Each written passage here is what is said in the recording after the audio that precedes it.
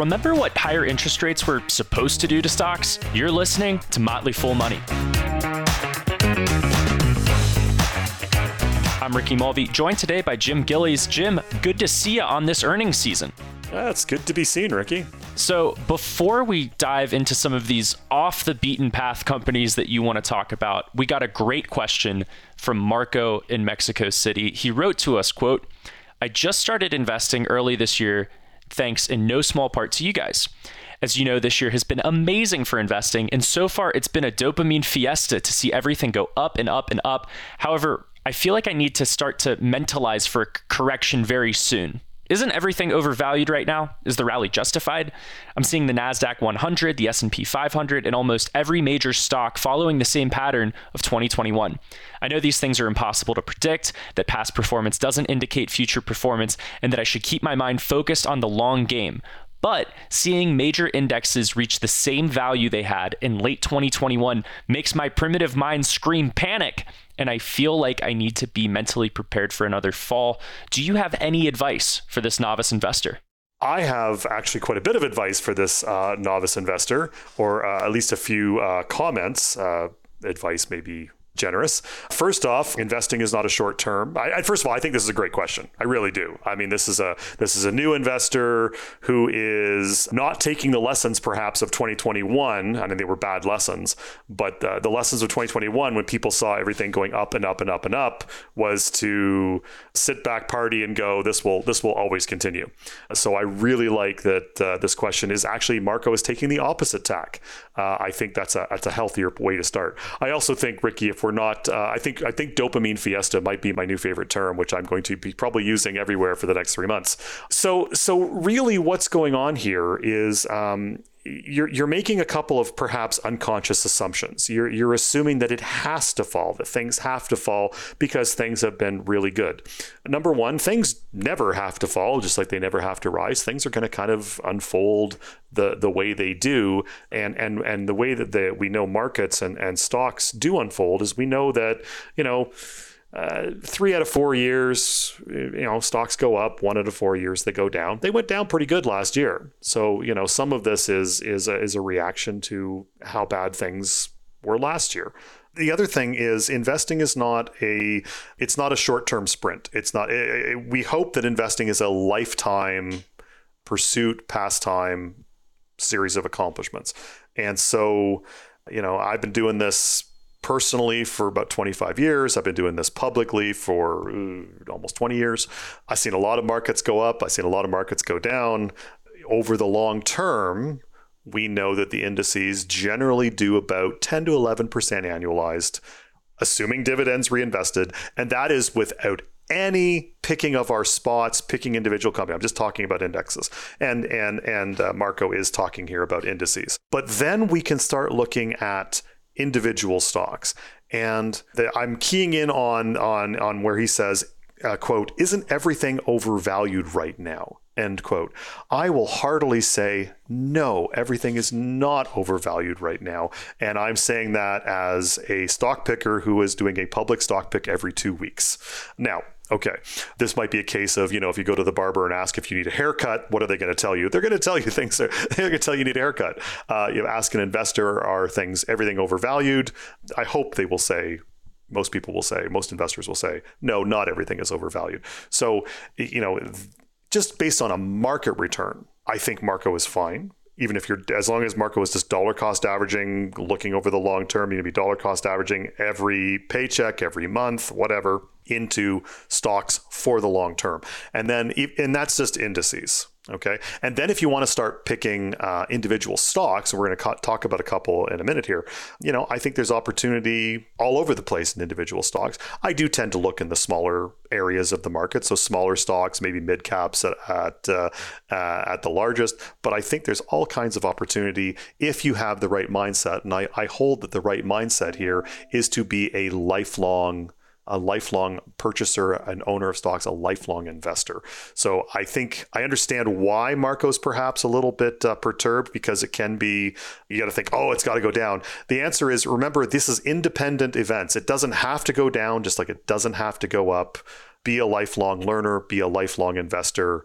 And the last thing I'll say is, avoid trading in and out, because trading in and out, we know that that is hazardous to our wealth. People who sell everything because they think the market has to go down and then it doesn't, and then they buy back in 20 or 30% higher, and that's when the market goes down. So avoid trying to make decisions based on what you assume the world is going to do, because I promise you, whatever you assume and whatever everyone assumes, I promise you, you're going to get some or all of it wrong. Jim, if you ever want to start a jam band with me, I think Dopamine Fiesta is a strong candidate for a name. Absolutely. Let's move to MedPace.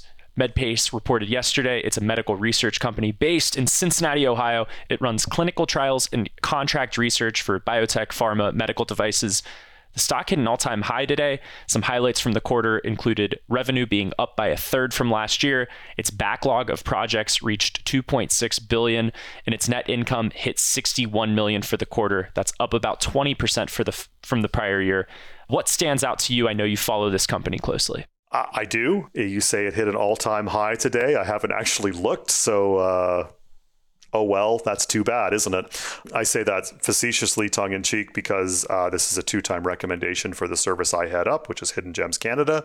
Once was early in the pandemic. I think we got it on the scorecard at about $65 to $70. The next time was just about a year ago, when I was pounding the table, because this was a company that was dramatically undervalued, to go back to what we were talking about for Marco earlier.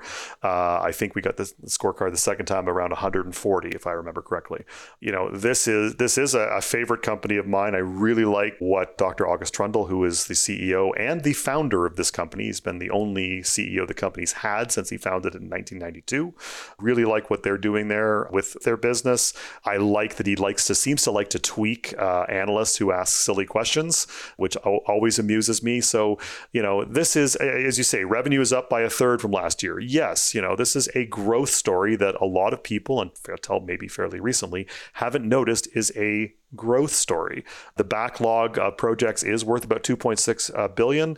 I prefer to express it in terms of book-to-bill ratio, so the amount of new work they've booked in any given quarter versus the amount of revenue they build out. That's at about 1.25 times as of this quarter. Slightly less than last quarter, slightly more than a couple quarters ago. But what the number when a book-to-bill, anything over 1.0, indicates a growing company. So again, we're back to a growth story, and all things equal, a book-to-bill ratio of 1.25 says you're going to get 25% growth in the near future. Net income, yes, is up about 20%. That's pretty good. But what really stood out to me about MedPace this quarter, because I was reading the transcript this morning from the conference call, and remember I said that he likes, Dr. Trundle likes to tweak analysts, and I've seen him tweak analysts in the past over things like not growing fast enough for them, and he's like, what, we're going 20+%, we're very comfortable, what do you care? Another time talking about EBITDA, where he says our EBITDA is real EBITDA, we don't do these adjustments that everybody else likes to do. But this time around, one of the analysts on the call said, basically said, are you taking market share? It's a very generic question. And Dr. Trundle responded back with, look, this is a quote, look, I don't know what that really means. And we've, on an entirely organic basis, we've outstripped the growth of any of our peers. And I guess the way I hear most analysts talk about it, it's bookings that are share. On that basis, I guess we've been losing share for a decade, but I tend to look at things in terms of revenue and profit. And there we appear to be taking share, but I can't quantify what that represents. So basically, I'm going to truncate that and say, Dr. Trundle basically telling the unnamed analyst on the conference call, stop asking silly questions. That's how I too long didn't read that. But no, I think it's a great quarter. They talked a little bit about the health of their customers, the people who are booking for the contract research that MedPace does. He said, Dr. Trundle said, after a couple of quarters where it looked a little lean, says, no, everything's looking pretty good this quarter. Everything has come back. So I think it was a really solid quarter. I was a little excited when I saw last night after they reported earnings. I was a little excited because the stock immediately reacted, was down about 9 or 10%. yet, but I did see in the pre-market this morning that kind of a race. And as you say, it's hit all-time highs. I have now looked since we started this conversation, and yeah, it looks pretty good. This is to go back to Marco, this is the theme here, go back to Marco from the start.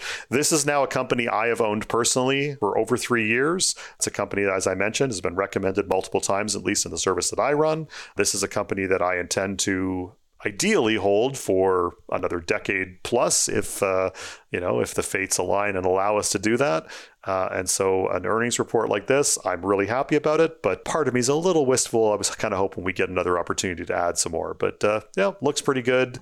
And we look forward to, like I said, another decade plus of what's going on here. You really like CEOs who hate earnings calls is what I've been picking up. I really do. Let's move on to the auto industry, Jim, because General Motors reported today, but that's too far on the beaten path. Let's turn our attention to Autoliv, ticker ALV. This is the world's largest automotive safety supplier.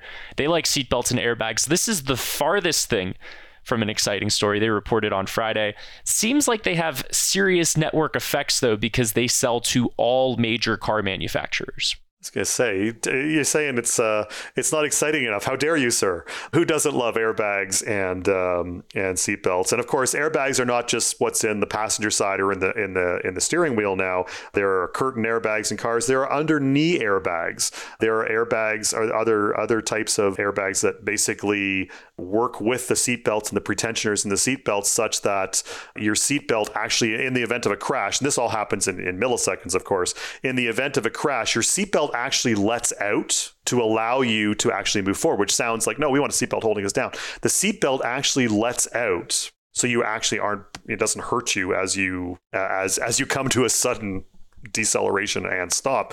The seatbelt lets out, the airbag deploys, so that protects you from the frontal crash, say, and then the seatbelt grabs you and pulls you back. And this all happens in milliseconds. It's really what Autoliv has done. And full disclosure, I've owned Autoliv shares personally since 2006. I've purchased again multiple times. This was a great quarter for them. The strides that they have made in terms of automotive safety over the years is fantastic. There's airbags now on the exterior of cars, for example, in some models, to protect pedestrians who might get in the way. Autoliv is developing as well airbags for motorcycles, which is interesting. But yes, as you mentioned, they are in every manufacturer, practically every model. I think there's some, it's been a while since I've seen this stat, so it might be a little bit out of date, but I believe the last number I saw, there's some Autoliv content in 50%, roughly, of the vehicles on the road. So whether you're a GM fan, whether you're a Ford fan, a Fiat fan, a BMW, even a Tesla, there are products from Autoliv in practically every make and model that's out there. So yeah, I and this was an excellent quarter. This was a lot of cash generated. It's much better than last year. Revenues were up significantly. I'm just pulling up here. Yeah, revenues were up 27%. Cash flow went from a loss a year ago to almost $380 million. Adjusted earnings per share were pretty good. A lot of this, if you looked at what happened to the auto industry during the pandemic, how the inventories kind of got all skewed and pulled apart, if you just kept the faith and said, good companies, everybody had some issues during the pandemic. As we've kind of emerged from the pandemic stoppages and shortages, good companies tend to reassert their good company characteristics. That's what Autoliv has done. Really happy to see what they did this quarter. So yeah, that's a little gushing, I suppose. But highlighting an improving global supply chain, looks like the kinks are getting worked out there. Jim, traditionally though, auto stocks are highly, highly cyclical. Why don't you think this is a company to play those cyclical games with? Because essentially of their breadth, there has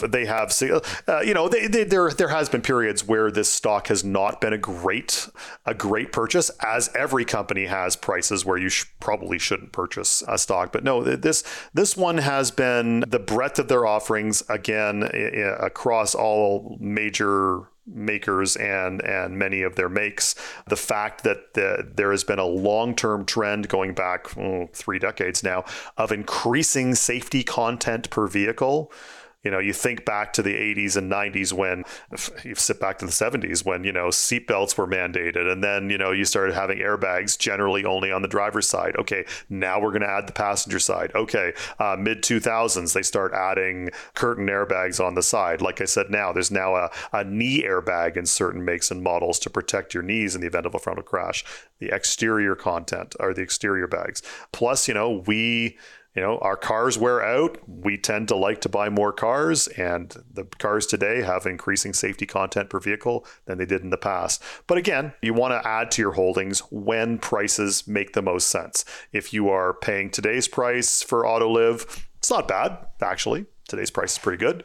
But if you wanted to, if you bought, say, in the wake of the global financial crisis, 2008, 2009, that was an excellent time to buy. You wanted to buy, say, the middle part of the decade, 2015, 2016. I hope you've enjoyed the dividend you've received because you haven't really gotten a lot of, from that purchase price. So as with everything, price matters, valuation matters, but, over the long term, this company has been, frankly, a winner. Jim Gillies, appreciate your time and your insight. Thank you.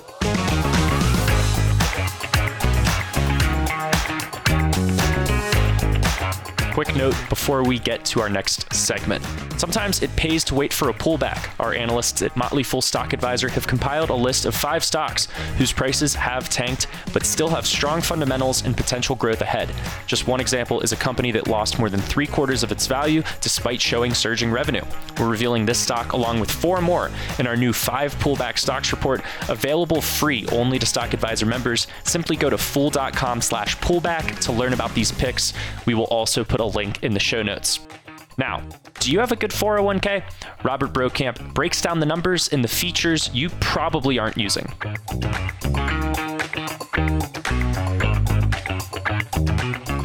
If you want to have the same lifestyle in retirement that you had while working, you need to save a lot of money. Yes, Social Security will replace around 35% to 40% of your pre-retirement income, and even less for higher income workers due to the way Social Security is designed. So the rest of the money you need will have to come from savings. And the best way to save for retirement is to contribute to a tax-advantaged retirement account. So how many workers have such accounts? Well, according to a survey from the U.S. Census Bureau, in 2020, 18% of working age adults had an IRA. 35% of working age adults had an employer-sponsored defined contribution plan, better known as something like a 401k or 403b, or the federal thrift savings plan. So there are a couple of takeaways from those stats. Number one, the majority of workers do not have a retirement account, and that's pretty scary. But the second takeaway is that the most common retirement savings account is an employer-sponsored defined contribution plan like a 401k. So for most workers, the quality of that account and the extent to which they take advantage of it will be key determinants of the quality of their retirements. So, bro, let's say you're in the 1 in 3 workers who have a 401k, 403b, that kind of thing. What makes for a good 401k? Well, the interesting thing about these employer-sponsored accounts is you're kind of stuck with whatever the employer provides. Now, the regulations from the IRS and the Treasury Department and those folks allow for all kinds of features and frankly, a good deal of flexibility. But it's ultimately up to the employer to determine the costs and features of the plan they offer. So to get an overview of the retirement plan landscape, let's take a look at some key stats from Vanguard's recently published How America Saves report, which is an analysis of the 5 million accounts within the 1,700 defined contribution plans that's administered by Vanguard as of the end of 2022. Of course, Vanguard isn't the only employer or the only provider, but what's going on in these plans, I think, is likely somewhat representative of the overall 401k universe, especially within medium-sized and larger employers. Okay, so the first thing people want to know about their 401k is, are they going to get a match? And according to Vanguard, at least for the plans they administer, the good news is that 95% of 401ks offer some kind of a match. And for almost half of them, you don't even have to participate in the plan. You don't have to contribute anything to get the match. The employer just throws it in. For the others, you'd have to put in some money, and then you'll get a match based on a formula. And there are over 100 different formulas in the Vanguard plans. But the most common is that if you contribute 6%, your employer will throw in another 3%. So the average matching rate when you throw in the matches where the employer just throws in something versus how much you have to get as a match of your contributions is 4.5%. So that's pretty good. Employers are throwing in 4.5% of a salary into the 401k. Another key feature these days, in my opinion, is the percentage of plans that offer Roth accounts. That's 80%. That's good. That goes up a little bit every year. It's still amazing to me that 20% don't offer the Roth, but I think we'll get to 100% at some point. Now, one of the tricky parts about putting money in a 401k is that you do have to generally leave it alone until you reach 59 and a half. There are some ways to get the money earlier. One of those is through a loan, and 83% of plans allow for you to borrow.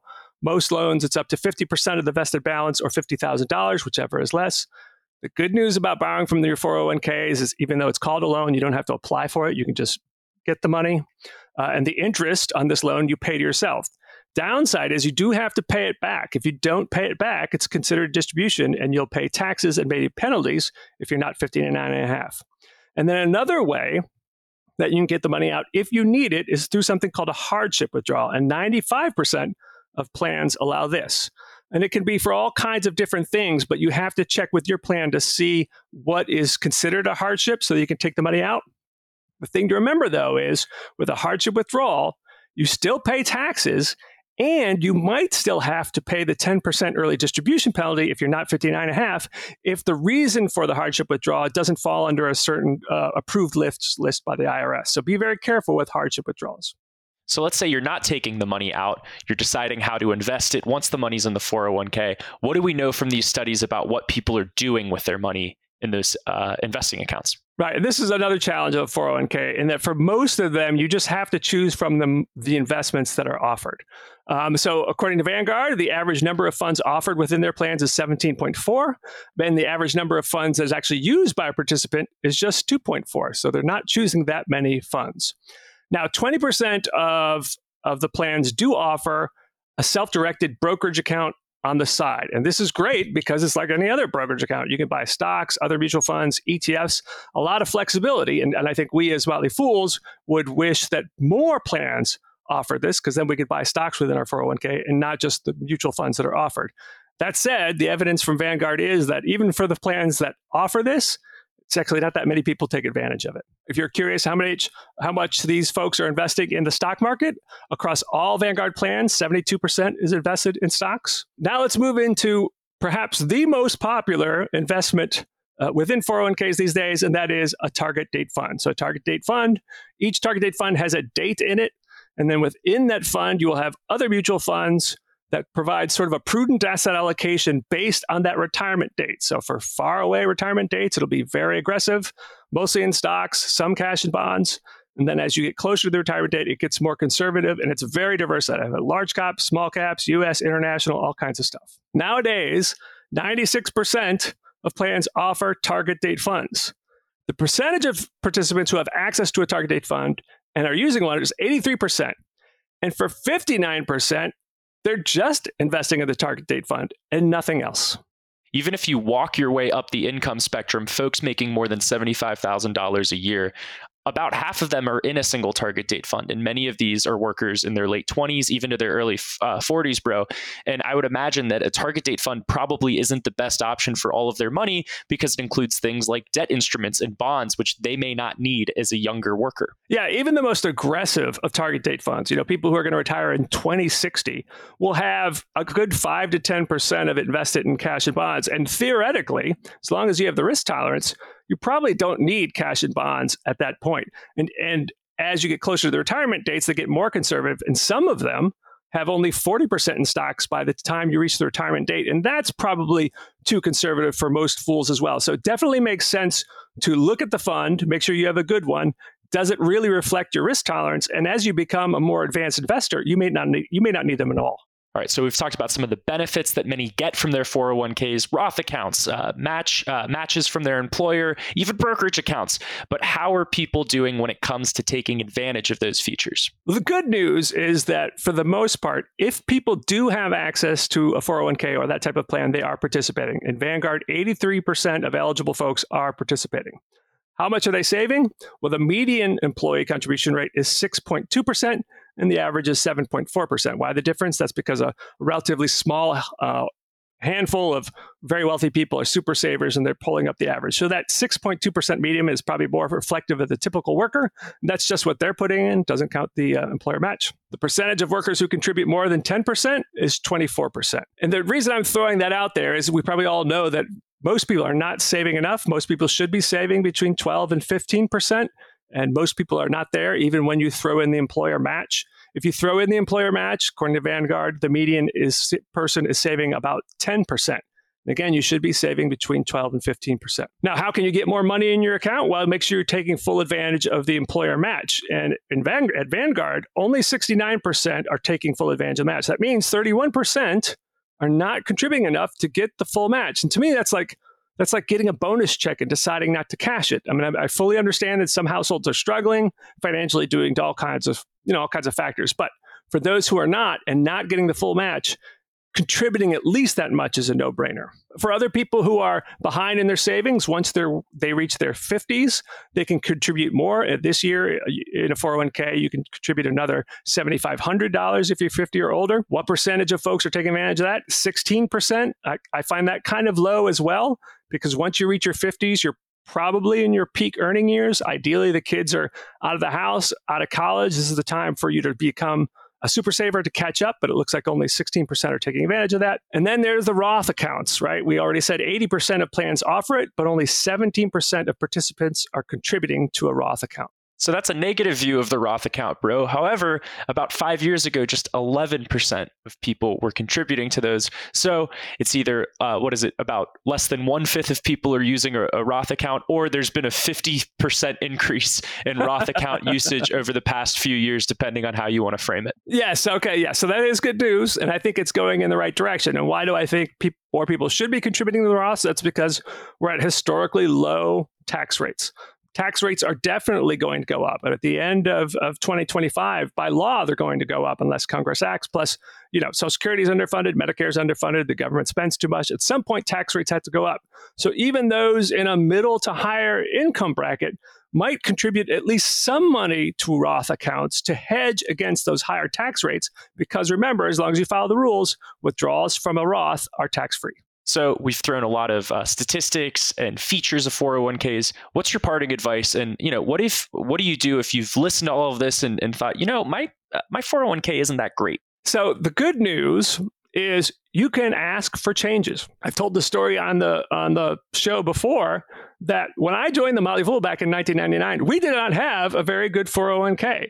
And a group of employees banded together and said to the fools in power, I said, hey, we should have a good 401k. Can we have better features? Can we have better investments?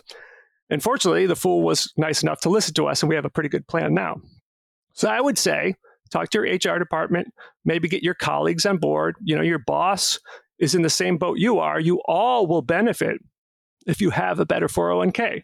So identify the features that you'd like, identify the investments that you think would be better. And generally, it won't cost your boss more money to do this. They might have to amend the plan and there might be a one-time fee, but basically everyone will benefit if you have a better plan. And the other thing I will just say is take advantage of your plan, right? You can have the best 401k in the world, but it doesn't matter if you're not participating in it. So you got to save at least 12 to 15%. And that percentage is a combination of what you put in as well as the employer.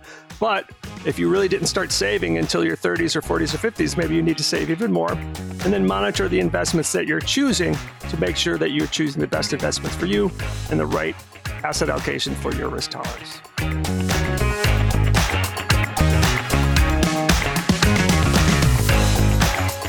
As always, people on the program may own stocks mentioned, and the Motley Fool may have formal recommendations for or against, so don't buy or sell anything based solely on what you hear. I'm Ricky Mulvey. Thanks for listening. We'll be back tomorrow.